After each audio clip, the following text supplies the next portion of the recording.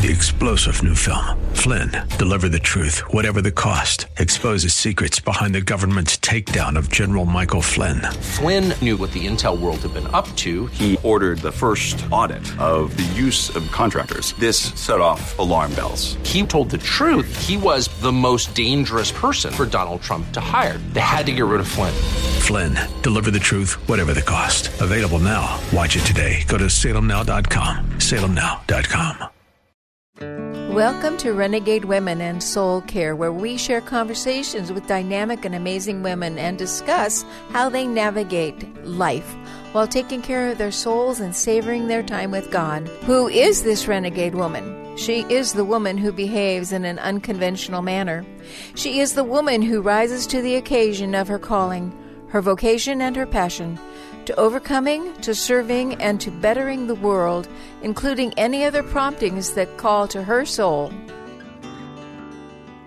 Many people ask, what is soul care?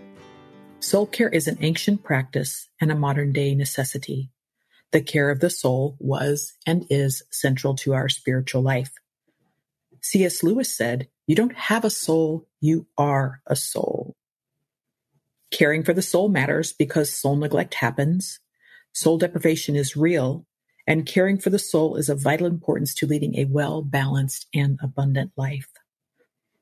The following is a beautiful quote from Ken Geyer. He says, "The soul, though at all times hidden, is at all times revealed, expressing itself through everything we say and do. Through the ordinary brushstrokes of everyday life, a portrait of our soul is being painted." Such an eloquent expression. In the process of being renegade women and caring for our souls, we must remember to take time and make time for soul care and soul prayer.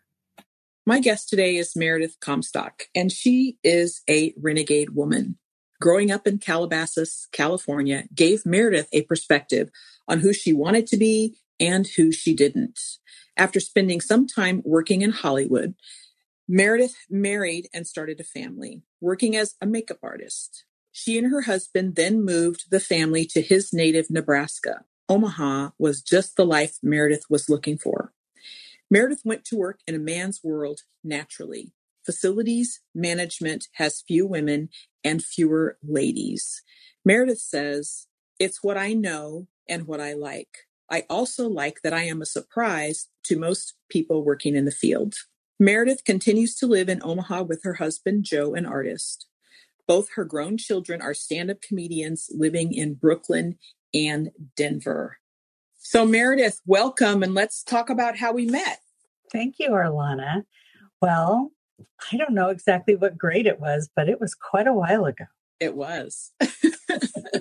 I think it was 8th grade. Weren't we second class? Yes, I think 8th grade was the year the school opened, and that's when you came to the school. Yes. I'd already been in the school system. Right. I was a newbie to the Calabasas turf, and it was a great experience for me personally, and I met some amazing people, one of which is you. And I always marveled at your sense of humor. You were so quick and so sharp. And in the household I grew up in, if you weren't fast, you would get destroyed. So being able to like bounce stuff off of you and not have you go, wait, what? And just be like, bam. I was like, oh, this girl is so awesome. So that was something that I've always loved about you and appreciated, because it's just so cool to banter with people that are quick and fast and sharp and amazing. Well, I will say that what I really appreciated about you in school, besides I loved your family, I loved your brother and your parents. And I remember seeing your mom in a manicure salon, I don't know, 6 years out of school or something. And I was so excited to see her. And she's like, "I'm sorry, who are you?" And I just went to her. And to me, it was like I'd seen her the day before. What I really appreciated about you was that you didn't think I was weird. I mean, maybe you did, but you didn't think it was weird that I was weird. I loved that you were weird because I was equally as weird. So it's like the whole ET thing. I'm like, oh, look, home. Well, when I had the haircut from the David Bowie Aladdin Sane album at 12, yes, people really sort of thought that I was just out there. And I really wasn't. I just had an artist that I really admired and who also had red hair and who made me feel like I belonged somewhere. And a lot of people really thought I was too weird. And you were just totally accepting. Aww.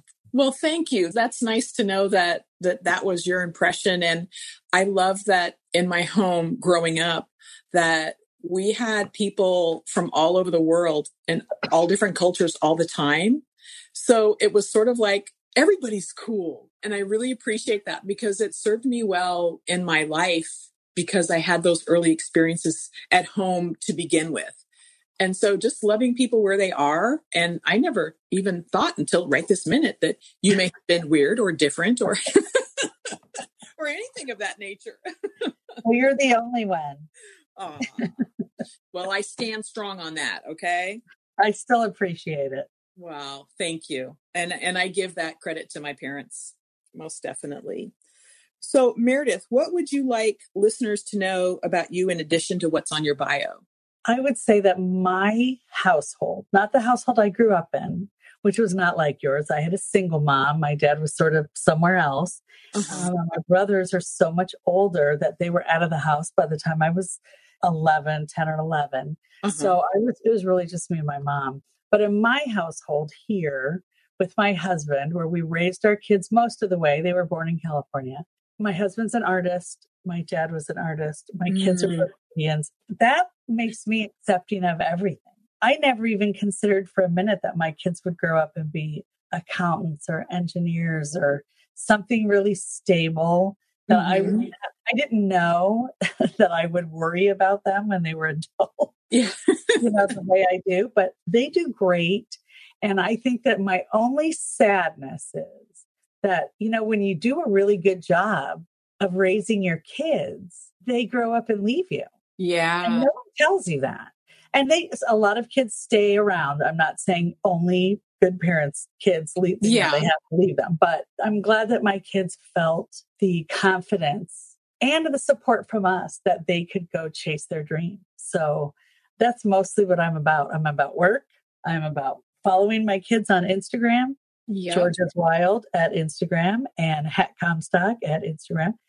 My husband and I spend really special time together, but we don't do everything together. We do very specific things together. I like quilting. He likes golfing.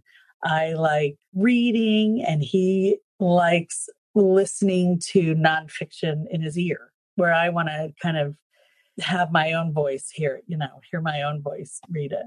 Yeah. So we don't do everything together, but boy, 33 years and counting. Wow. That's amazing. I think that's what I'm proud of in my family, because we got a lot of divorces in my family. Yeah. My brothers aren't married, have never been married. My little brother, never been married. Wow. I have 2 cousins who are married with kids. The other 2, one got married and she passed away, and the other one never got married. So it's really a very small world I come from. Wow. That's interesting. And I think that the things that you said about, raising your kids and raising them right, I just got tears in my eyes, because that's what happens is you equip them and you empower them and you teach them and, you uplift them, and then they're like, see ya. And they come home, but they don't stay. But it's a beautiful thing, and it's a painful thing in its way of they're gone. And I have the same thing. I mean, I have my elder son, his wife, and their 2 babies are in Los Angeles, which is not too far. Right. I'm in San Diego. And then my younger son, his wife, and almost baby that'll be here the end of February live in the outside Chicago. So they got educated, and now they're doing their thing. That to me is, as you said, something to be very proud of. And I feel so joyful when I sit back and just marvel at what they're doing. Well, and my parents were divorced when I was pretty young. And I think it's great that my daughter, who got married in 2020, felt comfortable enough and confident that marriage is worth it to get married, because I thought she would never get married. She and her now husband were together for years. And all of a sudden he said, I think I'm going to ask her to marry me. And I'm like, what? You think she's going to say yes? And he said, no, I think she would like it. And we accidentally caught the proposal on videotape. We can't hear it, but we can see it. My husband had a GoPro. We were on the beach in Mexico, and he was just trying to figure out how to use the camera. And he was just scanning. You see my son in a hammock, and then you go past a palm tree. And on the other side, 50 feet away, is my son-in-law down on one knee. Wow. I mean, what a sign that is. Yeah. So, now, they're not planning to have kids. I won't get to be a grandma like you are. But, I mean, they may adopt kids one day. Who knows? Yeah. But I'm proud of that, too, because their lifestyle does not let them. They're in clubs every night. So who's going to watch the kids? And who's going to be there, when someone's sick? If they can't just cancel a show, things, especially on the way up. So I'm glad that they've made the decision that they know this is not for us right now. Right. That's fantastic. They've taken some pretty permanent decisions, some pretty permanent measures. Yeah. But I think that it's working for both. And he came from a very dysfunctional family. So that he felt confident to marry into our family also. That's beautiful. Lovely. It is. That's huge. Well, why would you consider yourself to be a renegade woman? Well, you've known me since I was 13. Yeah. I've got my feelings. I have always gone against the grain. I don't know what it is, but when you tell me no, or you can't, well, I'm going to do it. Even if I don't really want to do it, I'm going to prove you wrong. That's not how I got into my career. Originally wanted to be a casting director. And I worked in Hollywood, and I was I was a talent agent. I was the youngest talent agent registered with the Screen Actors Guild. Wow. I was like, I don't remember if I was 19 or 20. I think I was 20, but it's so brutal on your psyche. Even for me, not as an actress, but seeing these people whom I cared about. Right. It was just too brutal. And I thought, so I started doing makeup, and that was a little better. And I really found that I liked retail makeup better because that was about actual people, not characters. Right. And women would come in and sit with me, and they had an idea of what they looked like and how they presented themselves. And I could change that for them in a way that they could also do that every day and feel good about themselves every day. And I'm not the drama makeup queen. I'm never going to do makeup for Broadway or drag queens, which is just a whole different level. Yes. I really enjoyed making real women feel better and feel their best. And that even if they didn't look that differently, they felt like they looked different. They felt presented differently. And that really captured my heart. And I did that for a long time, but my kids needed me, and it was a long hours, and I needed to be at home more often for them, for their sports and their other things they did. So I got a job in facilities, and I just kept going up because I understood it. My father was a furniture designer. He was an artist and furniture designer and accessories. So it was all it made sense to me, and it was very familiar to me.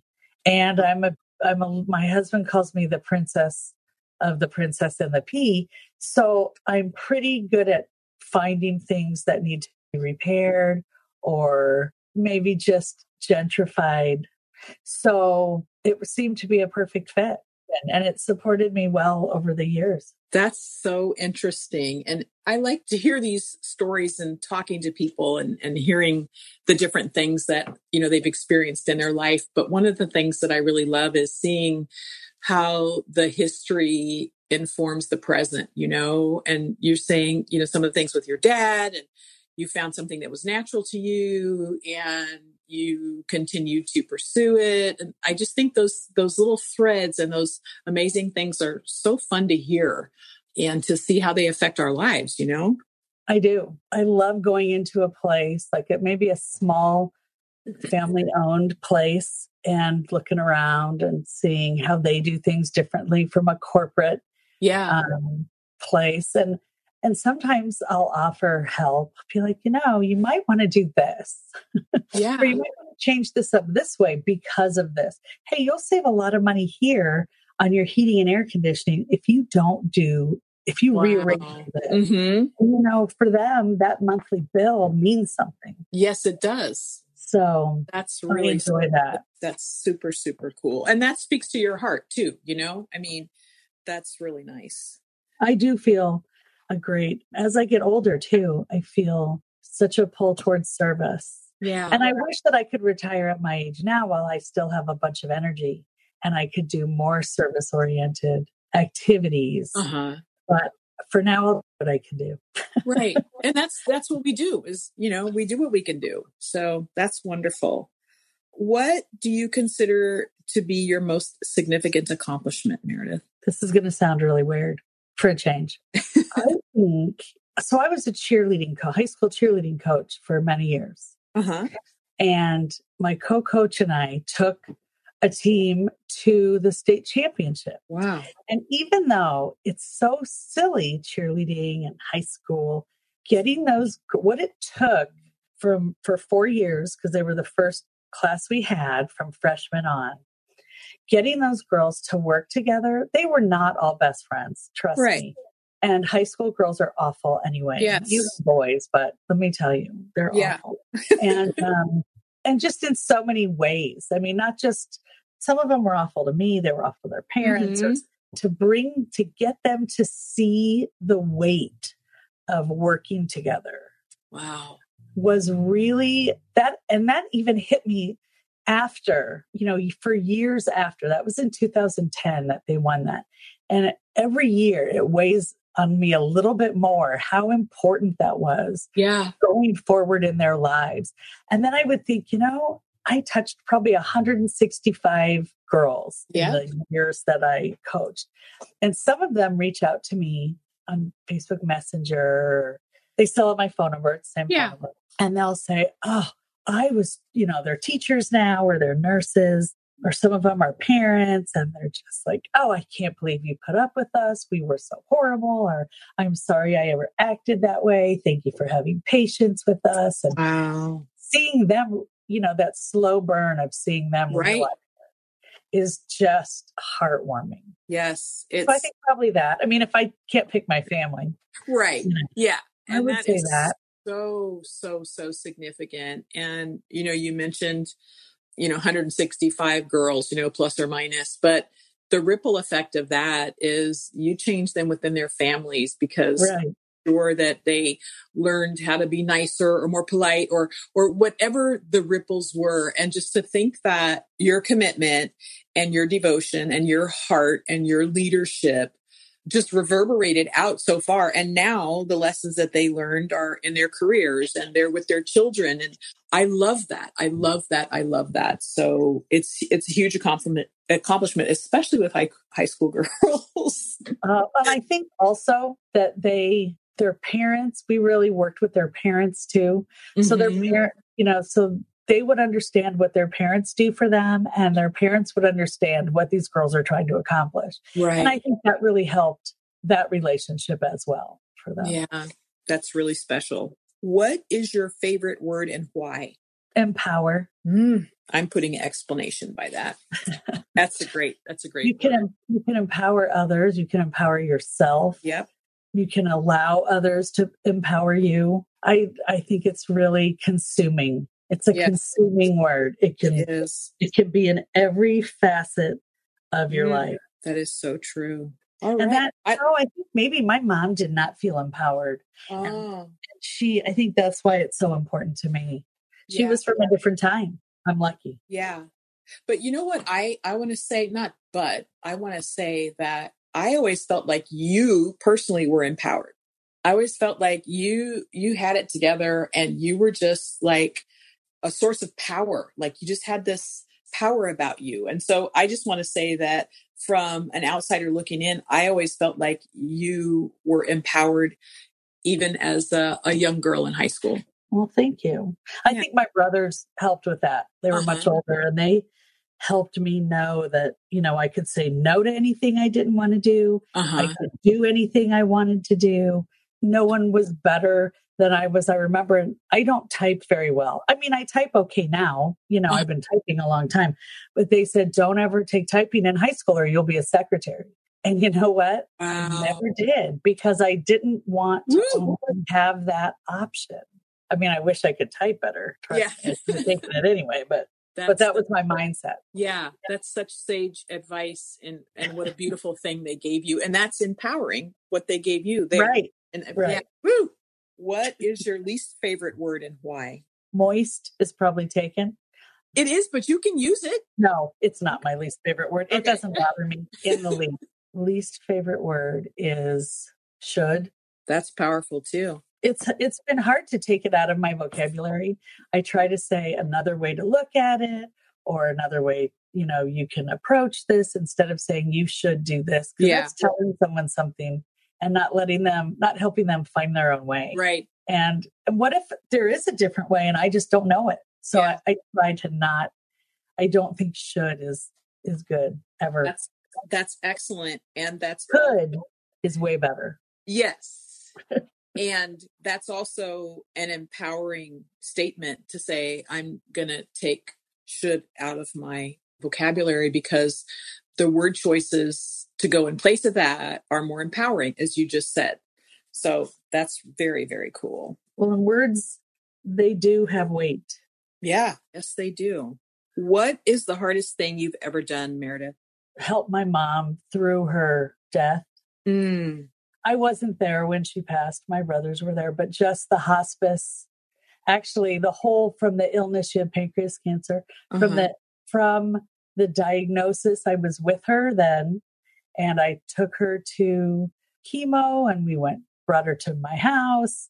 My daughter was a senior in high school and she was going to a big dance. And I made sure that she and her boyfriend went to the hospital to take pictures so my mom could see her, things like that.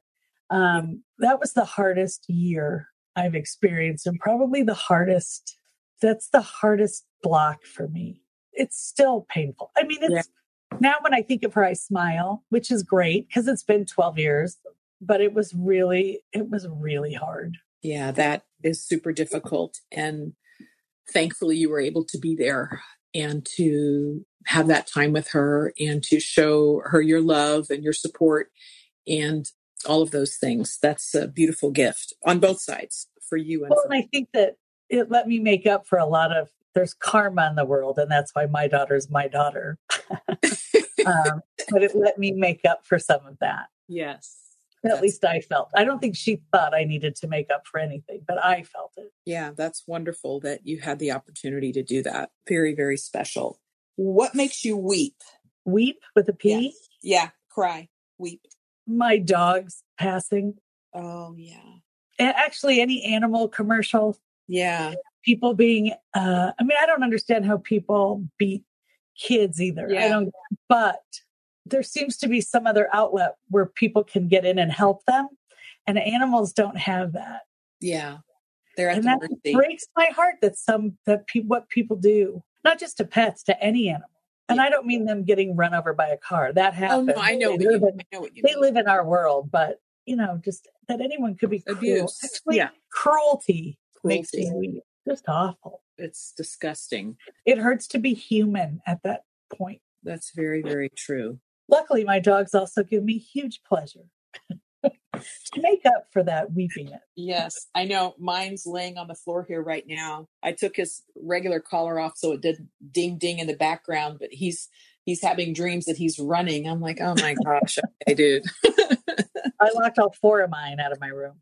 Oh yeah. I know. We're going to have a peaceful environment here for a few minutes. What do you think has brought you to this point in your life? My husband. That he was exactly what he seemed to be. Oh, wow. That's beautiful. Apparently that makes me weep. Yes. Yes. And that is beautiful. You are blessed. Oh, for sure. And he's super lucky. Definitely. And I know he knows that. Well, we both are. That we both still like each other after 35 years. We've been together 35, married 33. And coming up on 34. And I feel lucky that we have so much fun together still. I know lots of people who are married this long or not this long who don't have as much fun. Yeah, that's super important, super special, and a super blessing to be able to, as you said, still have that. Because yes, absolutely. Many, many people, even short-term people, don't have that. Well, and even if they like each other, they just don't have the fortitude to gut it out. Yeah. And we've had to gut some stuff out. I'm not always easy. And he's an artist. He's not always easy, but it's worth it. Yeah, that's beautiful. That's a beautiful testament. Thank you. All right. If you could go back to your younger self and hand out free advice, what would you say? Oh, first, in all seriousness, use sunscreen. Oh, or invent sunscreen. When I was little, there really wasn't sunscreen. And I've had a lot of surgery. I have one coming up on February 2nd, which I don't think will be a big deal. But just for your health, too. I mean, it's not good to have cancer growing in your body anywhere. Right. Mm-hmm. On your skin. So I would, like, my kids are so much better off because I slathered them in sunscreen from the minute they were born. Yeah. So that would be something. I mean, it sounds flippant, but it's not for me. Not at all. I would say if I could go back to my younger self, I would say get into shape physically and stay there. Yeah. Because it's so much harder to get back there. That's the end of part 1. Tune in next week at the same time for the continuation of this program. As we conclude this episode of Renegade Women and Soul Care, please remember to always take time and make time for soul care and soul prayer. May you be blessed with peaceful nights and gentle days.